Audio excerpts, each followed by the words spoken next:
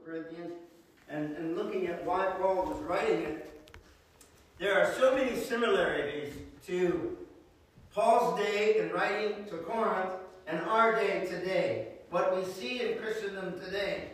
So this book is very, very applicable to our day in life. And so as we continue on, there were many things that Paul was writing to try to correct. When we get to chapter 3, we'll see in these first two chapters, Paul is really laying the groundwork. He's really emphasizing the Christian ground on which we stand. That ground on which the cross has supplied us, that solid foundation. And he sets the cross before them. We find at the end of chapter 1 that there was a problem. Some were saying, I'm of Paul. Some were saying, I'm of Apollos. Others were saying, I'm of Apollos, of Cephas. And then there were the real spiritual ones that say, well, you people are all you people, but we are of Christ. And so there were 4 different groups in this assembly that is mentioned. And what Paul does is, in chapter 2, he really sets Christ, in chapter 1, chapter 2, he sets Christ before them. He sets the cross before them. And in doing so, he puts man aside.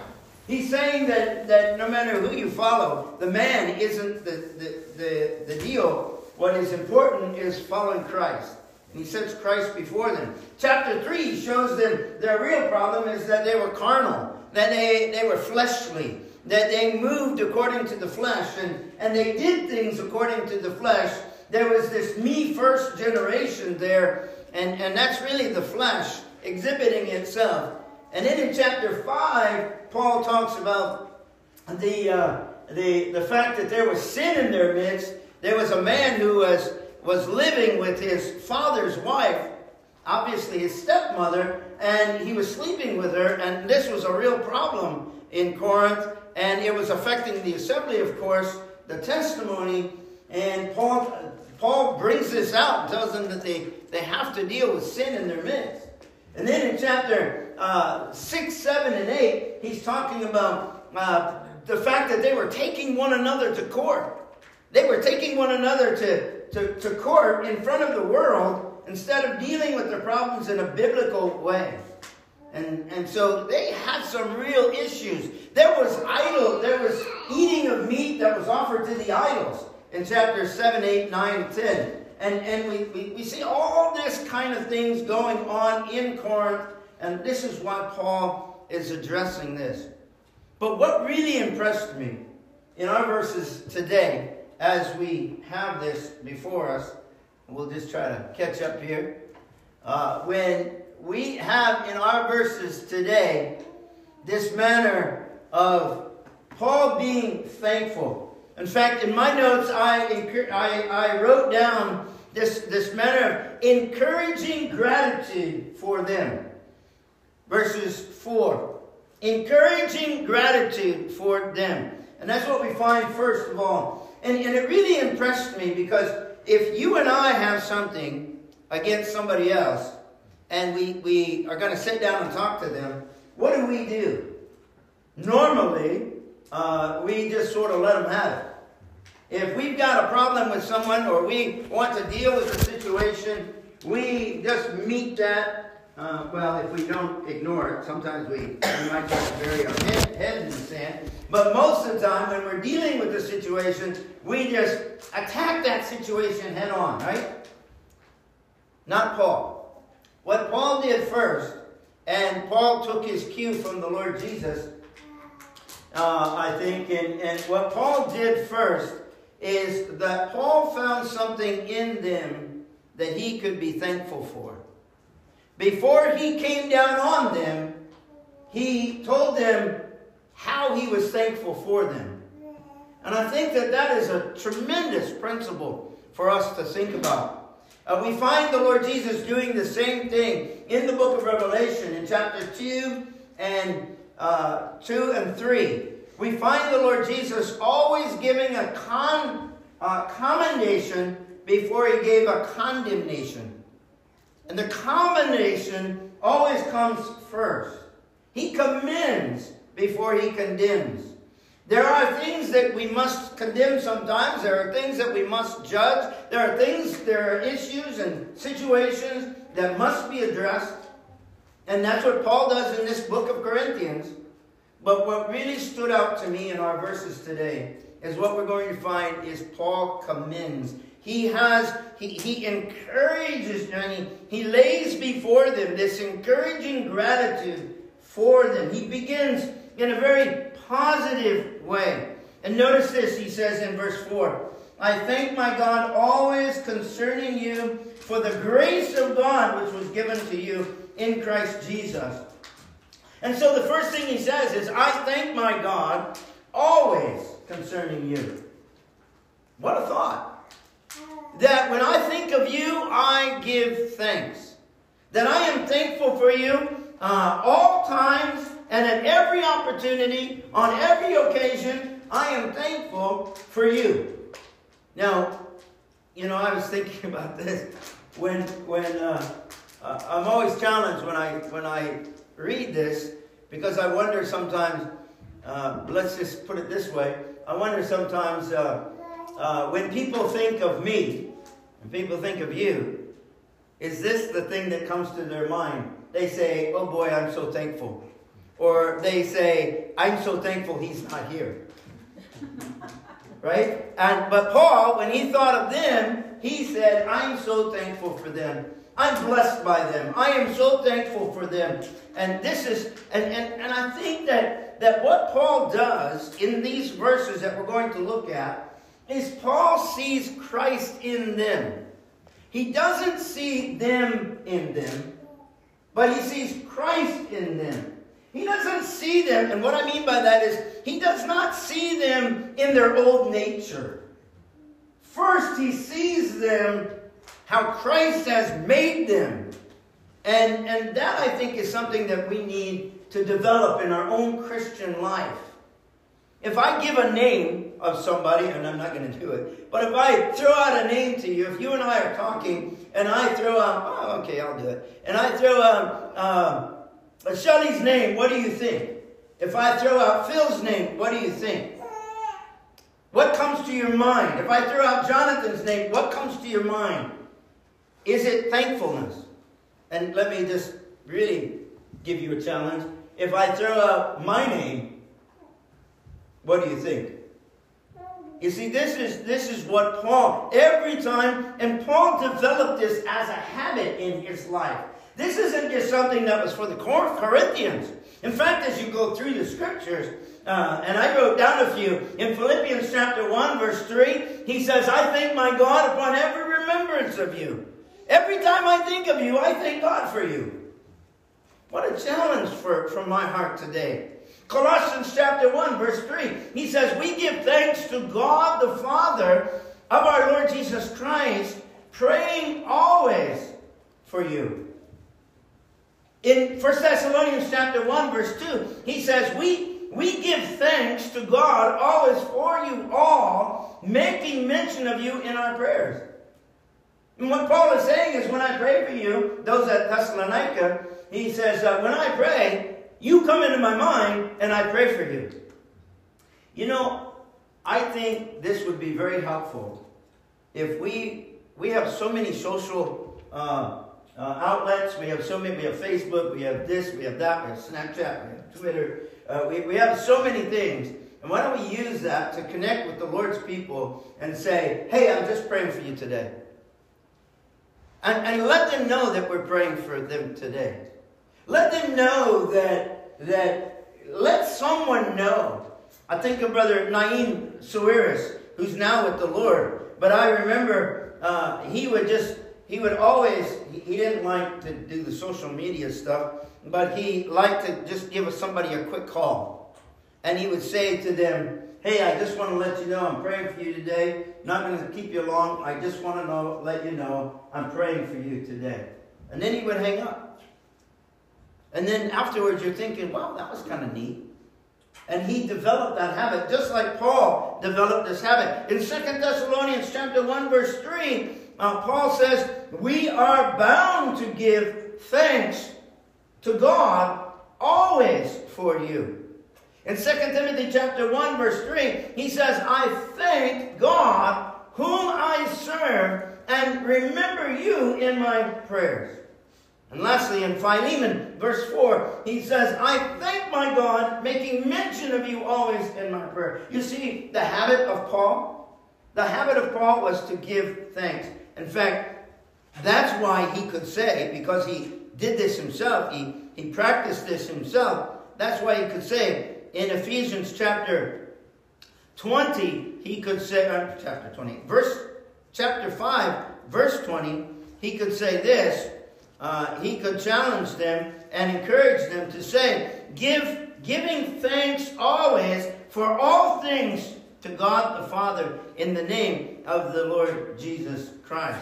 Giving thanks always for all things to God the Father in the name of the Lord Jesus Christ. And then one other verse in Colossians chapter 3, just on this matter of giving thanks, which I think is so important that we don't just leave it for Thanksgiving, the day of Thanksgiving, but we practice this in our everyday life.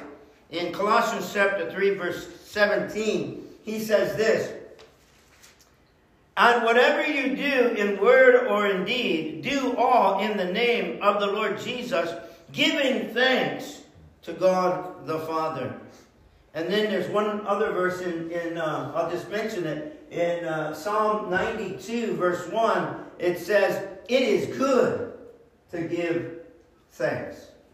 And so Paul developed this in his daily life, particularly, and this is how he begins. Before he says anything condemning to them, he's reminding them of their position in Christ.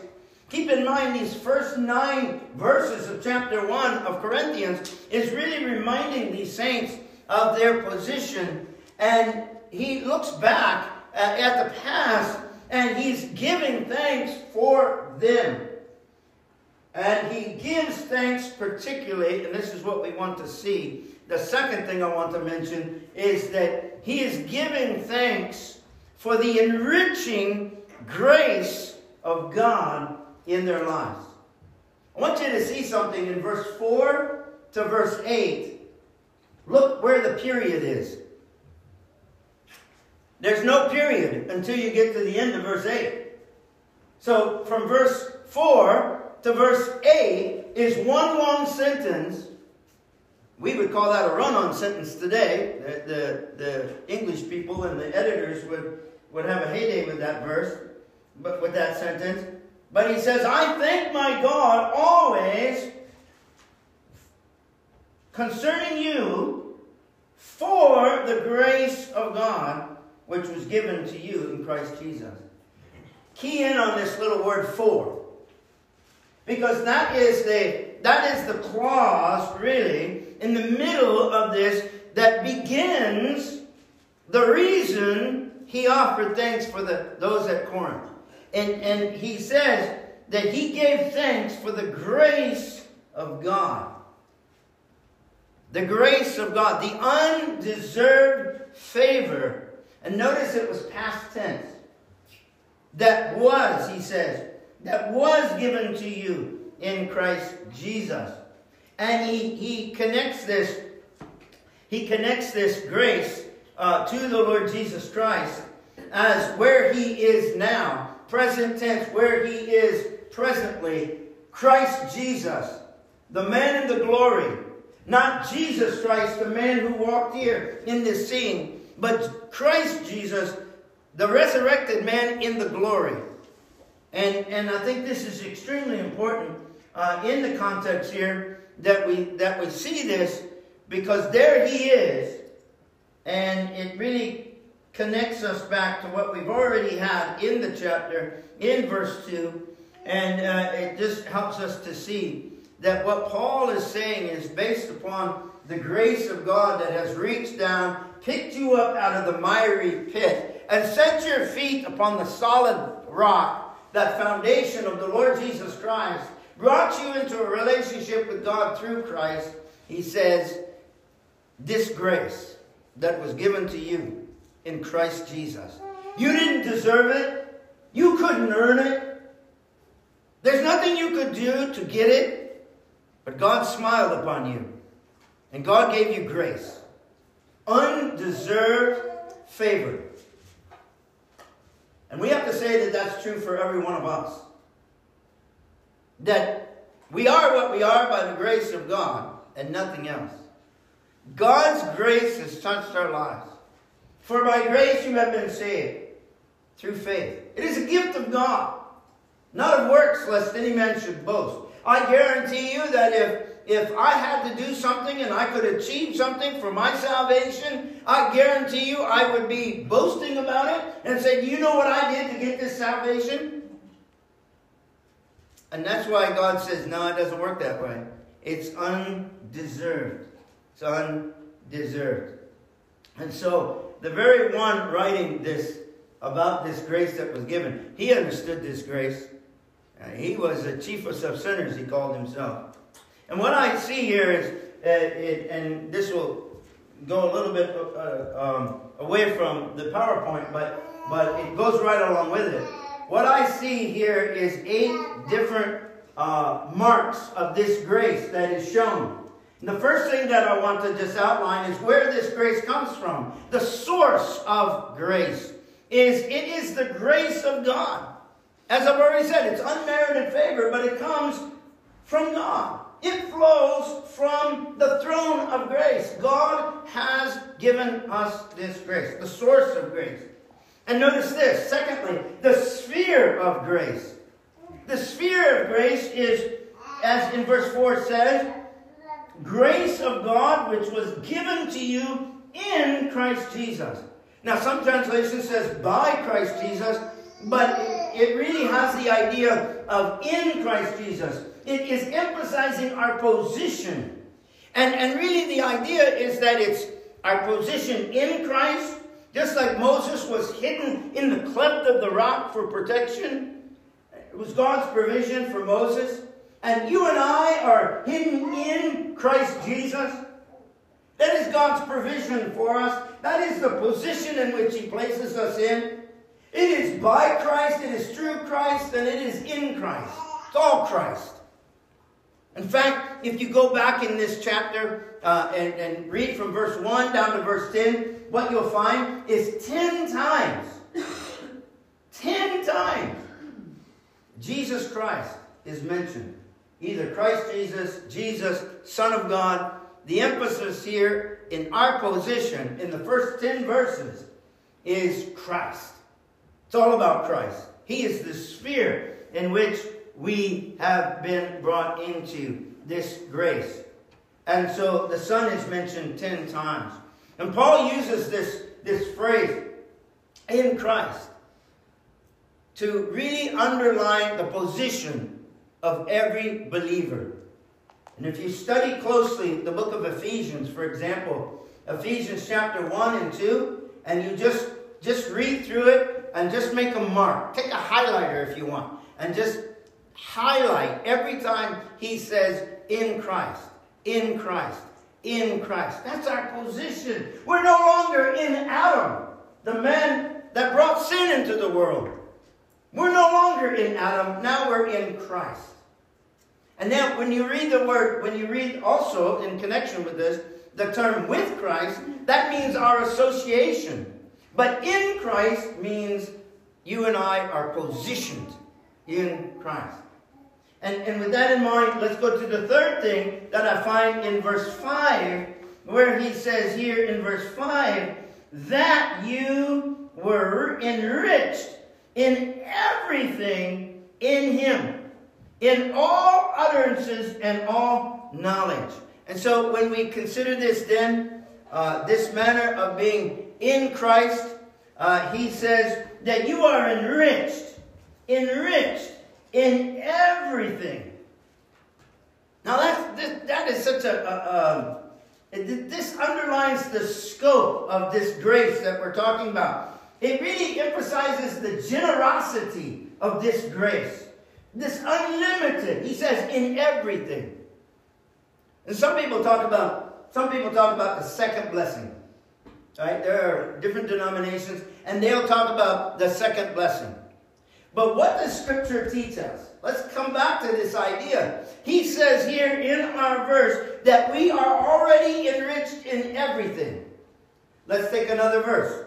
In Ephesians chapter 1, verse 3, it says that, "Blessed be the God and Father of our Lord Jesus Christ, who has blessed us with every spiritual blessing in the heavenly places in Christ Jesus." Nothing needs to be added. We have everything that God wants to give us. We have. Because we're in Christ. Because of that position in Christ. Now, we grow in those things. We grow in our understanding. We grow in our appreciation. Absolutely. But God, if we have the Spirit of God indwelling us, which every believer does, having believed, we're sealed with the Spirit of God. Ephesians 1:13 says, and since we have the Holy Spirit indwelling us, eye has not seen, ear has not heard, the things in which God has in store for us. God wants to bring us into those rich, rich blessings of His grace. And that's for every Christian. That's for every believer.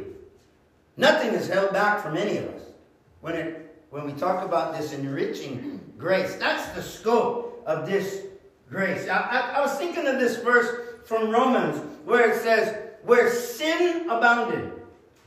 I look at my own life and I have to say, sin abounded. Sin abounded. But where sin abounded, grace abounded much more. You think of that. So there's no limitation here with the scope of God's grace. And this is what we have. Now, number 4, I want to share the sharing of this grace. It says in all utterances or in all speech. The word all here means all kinds of speech and knowledge. Now, on the one hand, it could refer to the very areas they have difficulty with. When we look at this, all utterances and speech and all knowledge, it could actually refer to the areas where they had difficulties with the gift of tongues. They had difficulties with the knowledge they've been given. But I think it's more than that. I don't think it really pertains to that. Some commentaries do, and that's okay. In the words of J. Brenner McGee, if they want to be wrong, that's okay with them.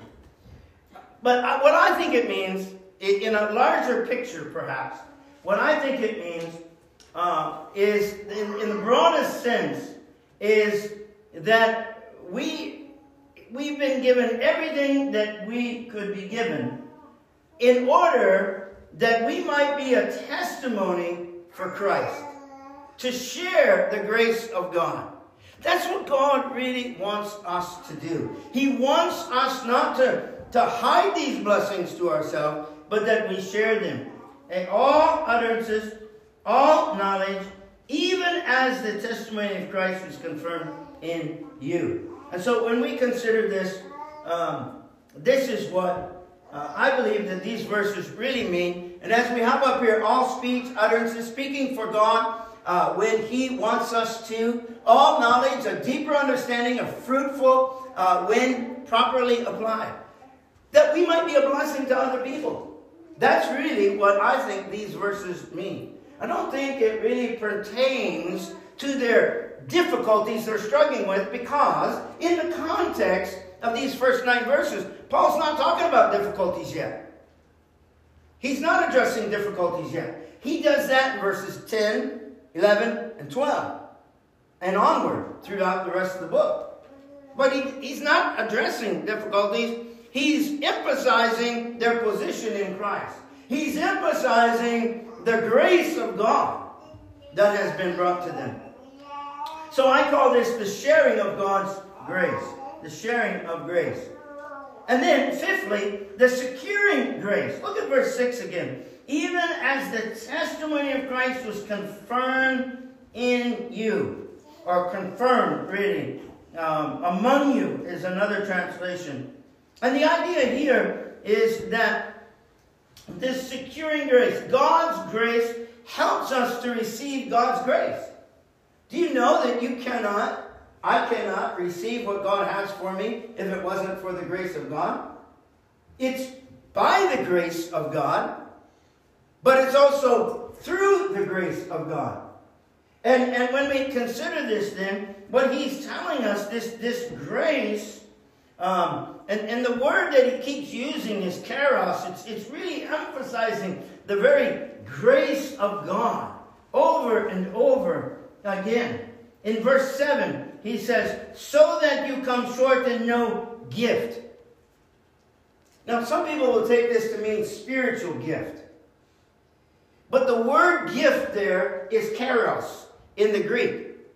And that's the same word that's used in verse 3 and in verse 4 of the grace of God.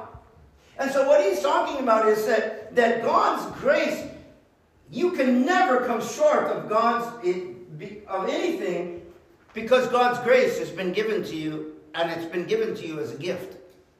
And so when we look at this, then the securing grace is that it comes into my life. The word confirm, it comes into my life. The grace of God, the testimony of Christ was confirmed in you. I would say by the grace of God, through the power of the Spirit of God. But this word confirm, it means to make stand. It means to help me to stand. To be steadfast. It gives me my standing before God. The grace of God is my standing in the presence of God. That's what the word confirm means. And so as I consider that, and then connect that, but before I connect it, I'll just say this. What this does is it helps us it secures our position before God. You see, my position before God isn't about me. It's all about God's grace. I have nothing to do with it. It's God's grace. Now, I have responsibility as one who stands in that standing before God, position before God. But it's really about God. So there's security of grace. Verse 7 takes us into something else. Verse 7, where he says, as we've already touched a little bit, so that you come short in no gift. This has to do with the sufficiency of this grace. Isn't this amazing that God's grace is sufficient? We find this in 2 Corinthians. As you read through 2 Corinthians, Paul emphasizes over and over again that this sufficiency is not in us, but it's in God. It's in the Lord Jesus Christ. This sufficiency that it's God's grace that is sufficient to strengthen me. It's God's grace that is sufficient to anoint my lips and help me to be able to proclaim the gospel of Jesus Christ. It's God's grace that's able to sustain me and strengthen me as I go through difficulties in life. When my weakness is being displayed and I'm feeling my weakness, it is God's grace that strengthens me. And that's what Paul had to learn in 2 Corinthians chapter 12. So this grace is sufficient. It's sufficient for all that we need. And then number 7 in this is that the splendor of this grace. What's at the end of the road? Right? What's at the end of the road? What's waiting for us? Notice what he says here in verse 7. So that you come short in no gift, eagerly, that means anticipating, eagerly awaiting the revelation of our Lord Jesus Christ. This word revelation means just what it says. It really has the idea of, it's the word apocalypse. It's where it's the book of Revelation is called the apocalypse, the unveiling. And that's really what this is. The unveiling of Christ's glory is what's before us here in this verse. It's not talking about the rapture. It's not talking about when Christ comes for us and takes us to be with himself, to fulfill his promise in John 14. And to fulfill the scriptures that that are laid out for us in 1 Corinthians, that in a twinkling of an eye, he will come and take us to be with himself. Or to fulfill the scriptures that, as it says in Thessalonians, that the dead in Christ shall rise first, and we who are alive will be caught up together with them in the air. What comfort that we have for that. That's the rapture. When Christ comes back for his own and takes us to be with himself. That's the rapture. But what's really being referred to here is the unveiling. When Christ's glory is unveiled, and that's at his second coming, when he comes back when he comes back with his own. When we come with him, is a better way to put it. When we come with him, and he is revealed to a world that has rejected him, and his glory is manifested, and every knee will bow and every tongue will confess that he's King of Kings and Lord of Lords. What a day that's going to be for the Lord Jesus Christ. And Paul says in Titus, he says that we should be looking not only for the blessed hope, but the glorious appearing. Two distinct things. The blessed hope, the rapture, and the glorious appearing of our Lord and Savior Jesus Christ, when he is revealed to all the world. In fact, Paul says this is such a special day that in 2 Timothy, he says that there is laid up for him a crown of righteousness, but not only for him, but for all those who love his appearing. You see, there's going to be crowns given out at the judgment seat of Christ. The Bible, the New Testament, talks about 5 different crowns. And one of them is a crown of righteousness. Because the way in which we live affects that day. It has nothing to do with salvation. But if we live for the righteousness of Christ, that will be manifested in the day to come. If we're living for that now, there's a crown of righteousness laid up for us. It's a tremendous thought, really, when we stop and think about it. And this is why that he says in 1 John, you remember those verses in 1 John? Behold, what manner of love the Father has bestowed upon us, that we should be called children of God. Therefore the world does not know us, because it did not know him. Beloved, now we are, present tense, we are the children of God. It has not yet been revealed, that's our word, it has not yet been revealed what we shall be. But we know that when he is revealed, at his glorious appearing, when he is revealed, we shall be like him, for we shall see him as he is. And everyone who has this hope in him purifies himself just as he is pure. And so this unveiling, he says, we eagerly await for the revelation, this unveiling of our Lord Jesus Christ. What a tremendous thing. And so the splendor of this is that we wait. The splendor of his grace is that we are going to see not just his grace in our life presently, but we'll see his glory in a day to come. What a thing to anticipate. And then number 8, I want to just underline this, and that is the security of grace. We saw the securing grace back in verse 6, but here in this verse is the security of grace. He uses this same word, confirm, to the end, blameless. In other words, that you and I, as he says here, that you may be blameless.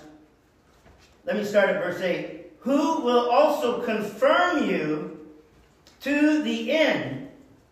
What securing thing is that? You know, some people believe that you can be saved today and lost tomorrow. How miserable of a life that would be if you always lived in the fear of losing your salvation. And so what is said here by Paul is that there is such a thing as the security of grace.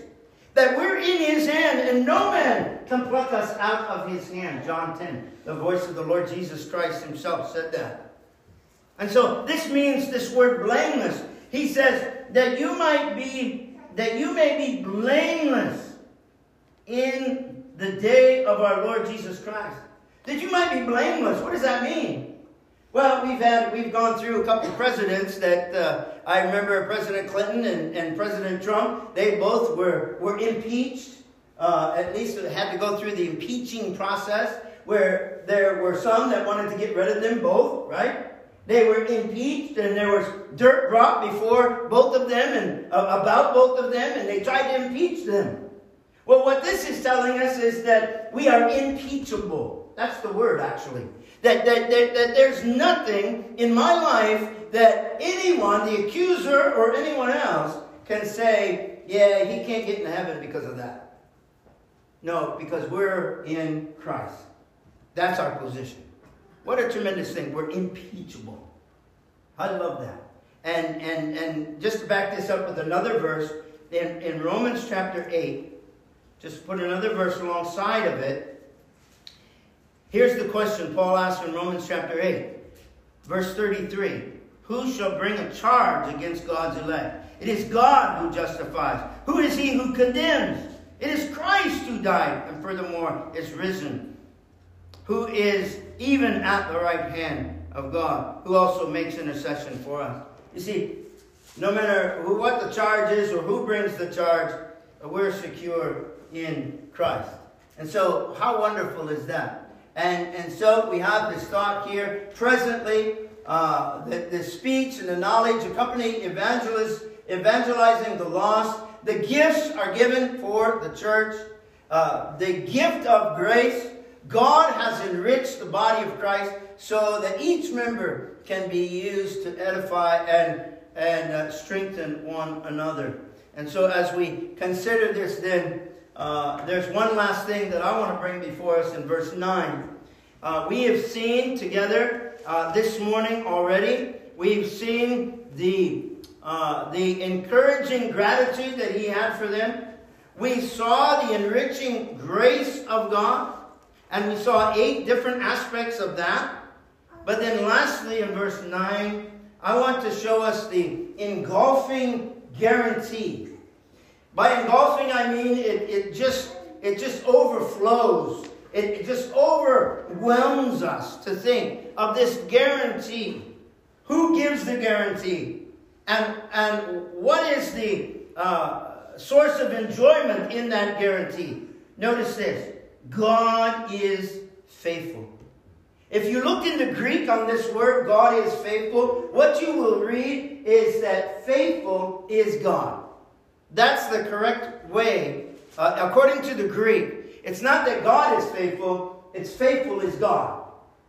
And in the Greek, the first word in the sentence is the word that's being magnified. It's the word that's being really emphasized. So what we have here is the engulfing faithfulness of God.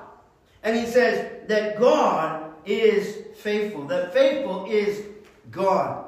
In fact, if you read through this in the New Testament, what you find, 8 times in the New Testament we read of the faithfulness of God, or the faithfulness of the Lord Jesus Christ.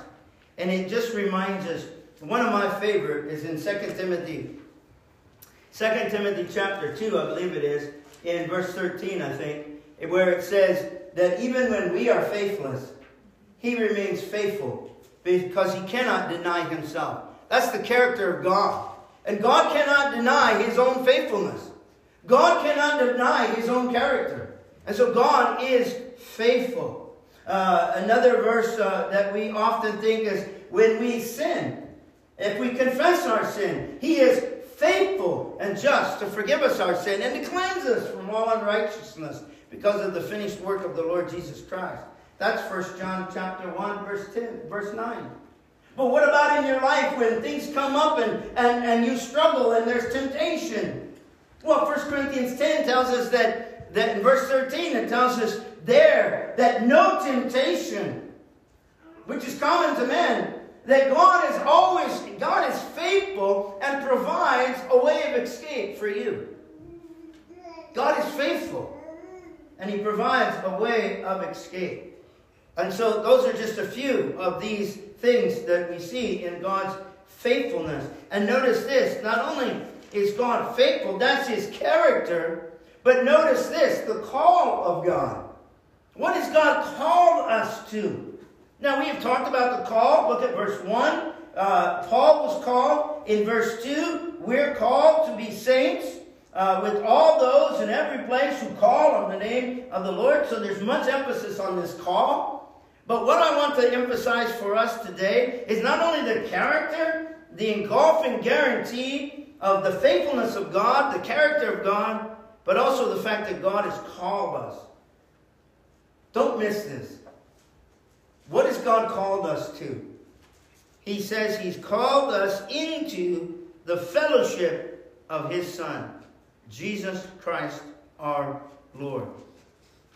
Now, as I think of this, beloved, what a privilege for you and I that we've been reconciled to God through the finished work of the Lord Jesus, that he has called us into this relationship where we can have fellowship.